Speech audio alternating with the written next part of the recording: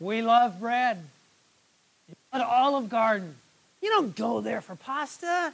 You go there for the breadsticks. Or maybe you go to Texas Roadhouse, or you go to Saltgrass. You go to one of these restaurants that has the honey butter that you spread on the bread and just tastes so wonderful. But then again, we're in Texas. We like Tex-Mex, so you go to On the Border and you eat the chips and the salsa. Few things are as good as the bread or the chips and salsa. But bread for us is a side dish. It's a warm-up to the main thing that we're going to be eating. Imagine if you lived in a culture where bread wasn't a side dish, but instead bread was the main staple of your diet. It's hard for us to imagine that.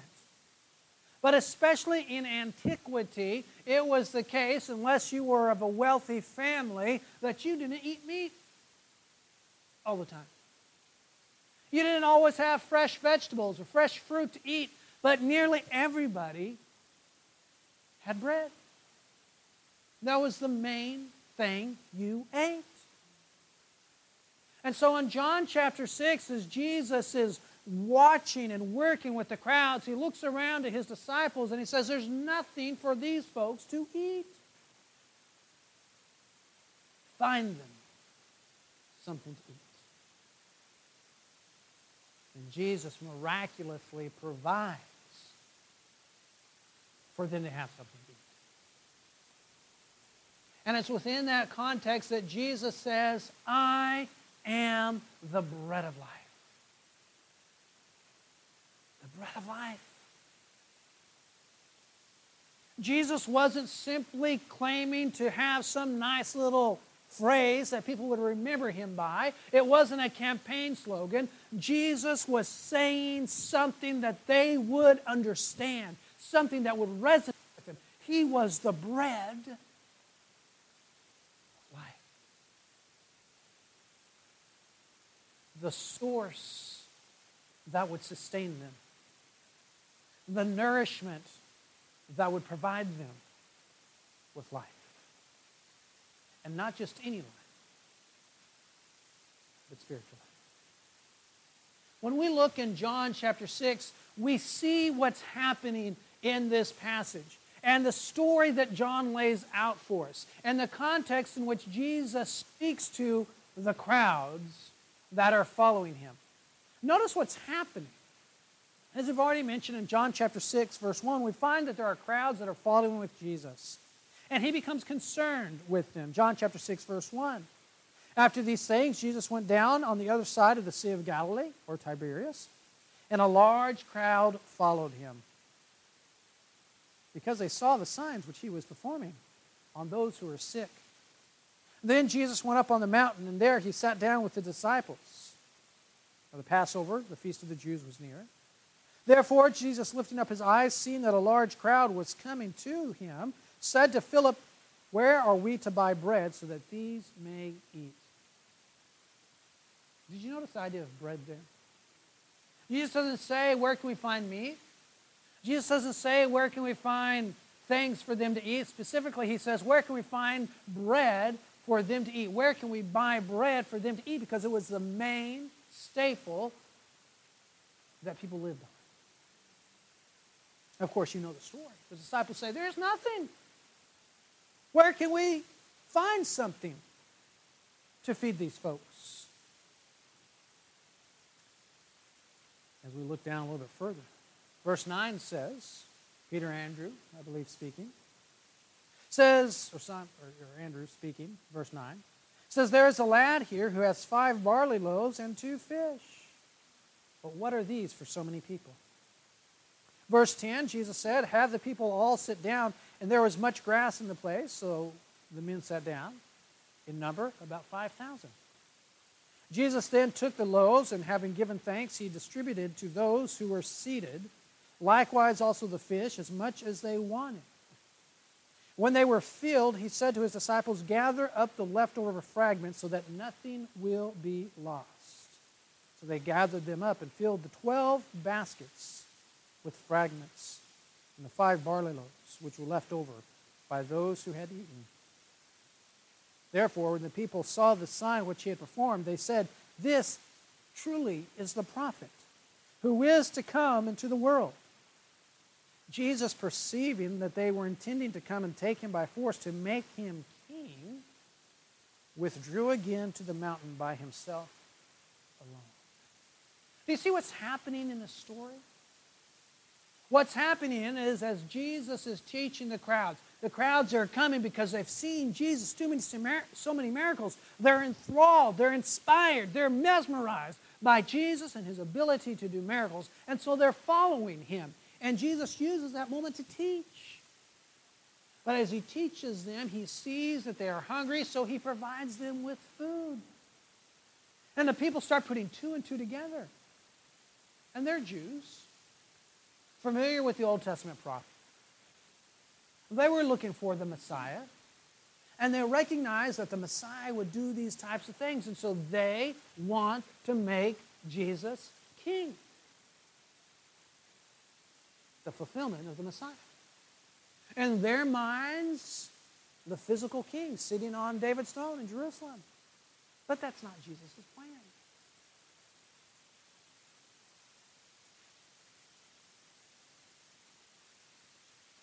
So Jesus goes off by himself. As we read the text, we find out that over the next several hours, Jesus' disciples begin to move across the Sea of Galilee, waiting for Jesus, looking for the time for Jesus to join them. He tells them to go. The Sea of Galilee is about 7 miles across to Capernaum, where he was going to go. And so they're out there in the boat. Late at night, Jesus walks across the water to get into the boat. The crowds don't know where Jesus went. And so the next morning, they're confused. They're looking around for Jesus. They see that there's a boat missing, and so they all get into boats that are there, and they go to find Jesus. And so that's what they do. Verse 22, the next day, the crowd that stood on the other side of the sea saw that there was no other small boat there except one, that Jesus had not entered with his disciples into the boat, but that his disciples had gone on alone. There came other small boats from Tiberias near to the place where they ate the bread after the Lord had given thanks. So when the crowd saw that Jesus was not there, nor his disciples, they themselves got into the small boats and came to Capernaum seeking Jesus. And when they found him on the other side of the sea, they said to him, "Rabbi, when did you get here?" Now I tell you what, I've been excited in my life. There's been people, there's been singers, there's been concerts, and I've been excited to go see those folks. But I've never gotten up early in the morning and been so excited that I've wanted to row 7 miles. Or to sail 7 miles in a fishing boat. But you see, the crowds did that because they were seeking Jesus. And if we just ended the story right now, we might think, hey, this is a good thing going on here. The crowds have the right idea. But in the next few verses, Jesus seems to chastise the crowds. Notice verse 26. Jesus answered them and said, "Truly, truly, I say to you, you seek me not because you saw signs, but because you ate of the loaves and were filled. Do not work for the food which perishes, but for the food which endures to eternal life. The Son of Man will give to you, for on him God has set his seal." Jesus says, look, you didn't come to me because you're wanting to learn. You didn't come to me even because you saw signs and miracles. You came to me because you had your belly filled. You came because you're wanting something to eat. Hey, I had 12 baskets full of bread left over. I wonder what kind of baskets they were. But there are 12 baskets left over. They just seen Jesus take nothing and turn it into bread. Jesus says, you're not here because you want to hear me teach. You're here because you want something to eat. And he says your priorities are wrong. Don't work for physical bread, which profits you little, but work for the true bread that leads to eternal life. Now notice Jesus doesn't throw them away or send them away and say, get away from me, I'm disgusted by you. But realize the extent to which these people were willing to go to find Jesus and how they talked to Jesus. They get in their boats, they sail or they row for the 7 miles, they find Jesus. They're putting some effort into it. They've worked for it, so to speak. And then they refer to Jesus as rabbi. It may not mean a whole lot to you and I. We think of a rabbi, we think of a teacher. But rabbi was a formal term among the Jews, which meant a recognized authority. And we have teachers, right? People that teach. But then we have professors, right? We have people that we look to that are scholars. People that we should sit at their feet and learn from them. They're not just calling Jesus a good teacher. That would be the term Rabboni. Here they call him rabbi. They're giving him the highest level of praise, recognizing authority as a Jewish teacher. They're heaping it on him. And Jesus says, you didn't come here for the teaching. You came here for the food. And so Jesus begins within this context to talk about the significance of who he is and what he has to offer. And it's within this context that Jesus says, I am the bread of life. As we begin talking about the I am statements of Jesus, last week we saw Jesus say, I am the way, the truth, and the life. And here Jesus says, I am the bread of life.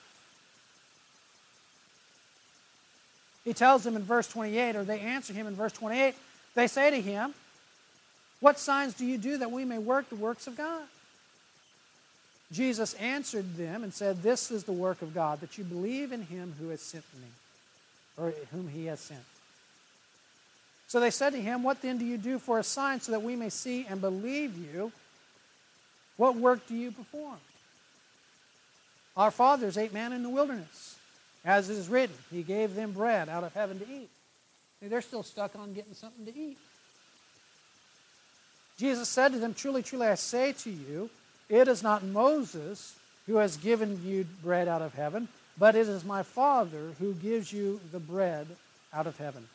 For the bread of God is that which comes down out of heaven and gives life to the world.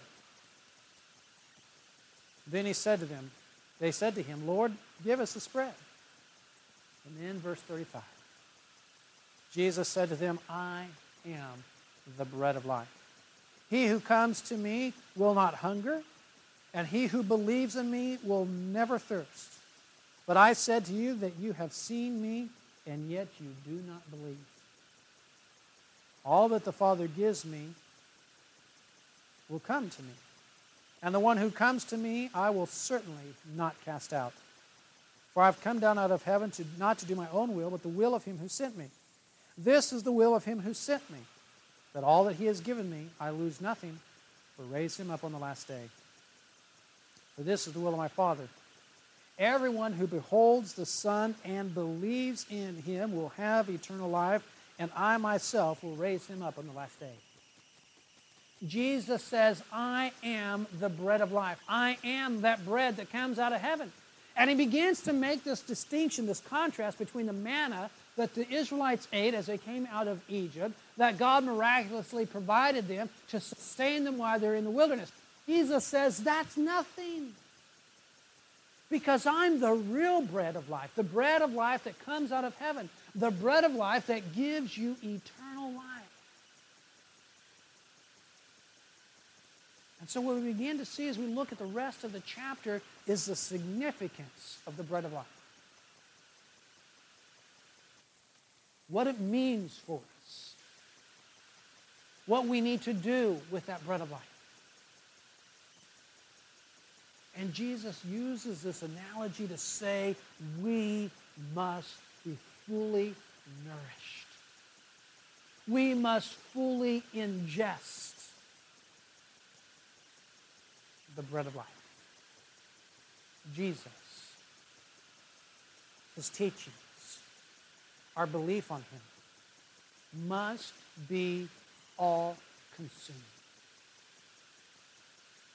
Not just something that we do as a neat little thing to see on the side. Not just something that we do to entertain ourselves. Not just something we do to pacify ourselves or pacify other folks. Jesus is making the case here that we need to completely be filled on him and be sincere in our commitment and our belief to him. Notice how Jesus develops this idea of being completely filled on him and his teachings, being completely nourished on him. We must completely come to Jesus. Notice how he develops this idea. Again, verse 52. The Jews began to argue with one another, saying, "How can this man give us his flesh to eat?" So Jesus said to them, truly I say to you, unless you eat the flesh of the Son of Man and drink his blood, you have no life in yourselves. He who eats my flesh and drinks my blood has eternal life. I will raise him up on the last day. For my flesh is true food, and my blood is true drink. He who eats my flesh and drinks my blood abides in me, and I in him. As the living Father sent me, and I live because of the Father, so he who eats me, he will also live because of me. This is the bread which came down out of heaven. Not as the fathers ate and died, he who eats this bread will live forever. Jesus, thank you for the nice, grotesque analogy. You can understand why some of the people that heard Jesus' message, and we're going to find out takes place in the synagogue there in Capernaum, are disgusted. Many of them are disgusted. They're confused by what Jesus says here. But you see, Jesus is using the analogy of eating bread, he himself being the bread of life, to draw that contrast, again, between the manna in the wilderness and what it is to be filled and nourished on Jesus and his teachings. He says you have to be committed to this teaching. You have to be completely filled in this teaching. You need to completely, sincerely come to me. And he does this by using this analogy of eating his flesh. You need to eat my flesh. You need to drink my blood. Jesus isn't suggesting cannibalism. But if that's a metaphor, if it's an analogy, what is the point of the analogy? What is the point of the metaphor? Except to say that when we eat something, it comes down into us. We ingest it. We consume it. We completely are nourished on it. And it fuels us. And the point of the analogy, the metaphor, is you can't just come to Jesus a little bit. You need to be completely filled with Jesus. You need to completely consume Jesus. You need to feast on Jesus. You need to be nourished with Jesus. And Jesus says the reason why is because I have eternal life. If you ingest me, thank you for the grotesque analogy, if you ingest me, I will abide in you. I'm like the old wives' tale chewing gum that stays in your stomach for 7 years, right? Even longer. Jesus says, I abide in you. And you in me. You have this eternal life that's different from the manna that the Israelites had to eat in the wilderness, because every day, every morning, they had to go out and they had to get new manna. Jesus says, you just eat me once. Be filled with me. Be nourished on me. And you have eternal life. But you see, you have to come to me completely. Don't just come because you were given a treat. Don't just come to me because you got some free stuff. Don't just come to me because you saw some neat miracles and signs. Come to me because of the teaching and be filled by me.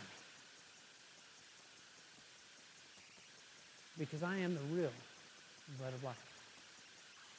And so Jesus says you have to come to me completely, not just a little bit. You know, it's kind of like when you're eating something that's adult food. You know, maybe it has bitter taste, maybe it has spicy taste. And you give just a little bit to your child. And what does it do? Oh, I don't want that. That's disgusting. That's yucky. You come to your kid with chocolate, then they eat that thing down, don't they? And you see, we can come to Jesus and we're like the little kid who has something that's bitter or spicy or salty or whatever, and you just spit that out. Jesus says, no, you have to eat all of it. You have to be filled with it. You have to consume it. You have to come to me completely. And then Jesus says, as we look here in John chapter 6, I am the bread of life. You have to believe and hold to my teachings. Let's notice how Jesus makes his case. As we back up to verse 36. John chapter 6, verse 36. Jesus said, but I said to you that you have seen me and yet do not believe. All that the Father gives me will come to me, and the one who comes to me I will certainly not cast out. For I have come down from heaven not to do my own will, but the will of him who sent me. So Jesus says you have to come to me. You have to listen to what I'm saying. Verse 39, this is the will of him who sent me, that all that he has given me I lose nothing but raise it up on the third day. Verse 44, no one comes to me unless the Father who sent me draws him, and I will raise him up on that day. It is written in the prophets, and they shall all be taught of God. Everyone who has heard and learned from the Father comes to me. Did you catch that? All who have been taught and learned of God shall come to me. It's the idea of teaching, listening to the words of God, being filled with the words of God, being drawn, not because you got food or a freebie, but because you heard the words of God and believed them. Jesus says, you saw me, you saw my miracles, but even though you saw my miracles, there's some of you that are standing here that don't believe. Even as you talk to me, even as you decided to get in a boat and sail 7 miles across Galilee, you still don't believe. You're willing to go to that length to get some freebies, but you really don't believe in me. Let that sink in for a minute. We'll come back to that. He says you need to completely believe the words. Again, notice verse 60 through 63. Therefore, many of the disciples, when they heard this, said, this is a difficult statement. Who can listen to it? But Jesus, conscious that his disciples grumbled at this, said to them, does this cause you to stumble? What then if you see the Son of Man ascending from where he was before? It is the Spirit who gives life. The flesh profits nothing. The words that I have spoken to you are spirit and are life. But there are some of you who do not believe. For Jesus knew from the beginning who they were who did not believe and who it was that would betray them, or betray him. Jesus again goes back to the idea of the words, the teachings. You need to be filled with my teachings. Jesus is using an analogy to say, I am the bread of life. And several times in this passage, in this chapter, Jesus refers to himself as being the bread. And he's using that analogy not to say that he's something physically that we eat, but he's using that analogy to say we need to be fully consumed, fully ingest, be fully nourished with him. But then he goes one step further and say, not just me, but my teachings, my words, because they come from the Father, because they are the words of life. They are the message that provides you with eternal life. And if you come to me, Jesus is arguing here, from any other motivation, you're going to miss it. Because you can come to see a sign. You can come for a freebie. And if that's all you're there for, you're not going to have the eternal life. You have to hear the words and believe them. Let them resonate in your mind. Let them resonate in your soul. Let them guide your life. Then you'll have eternal life. The issue that we find in this section is the issue of eternal life. More than the day after day gathering of the manna that the Israelites had in the wilderness, Jesus says, my words provide you with the things you need for eternal life. When Jesus makes the statement, I am the bread of life, he's saying, I am the source of nourishment for your soul. I am the source of nourishment for your eternal life. And you need to come to me and completely devour that message and be filled with that message and be nourished with that message so that it can provide you with eternal life. And unfortunately, as we look at this passage, unfortunately, there are some that sometimes cling to John chapter 6 and verse 44. When Jesus says, no one can come to me unless the Father who sent me draws him, and I will raise him up on the last day. And some people cling to that passage and say, see, here it is. Jesus himself said it, that no one can come to Jesus unless God forces him. That's John Calvin. That's the Calvinistic idea that says that God already knows who's going to be Christians and has predestined only a few to be Christians. And those that he has predestined to be Christians, they can't resist it. They're going to become Christians.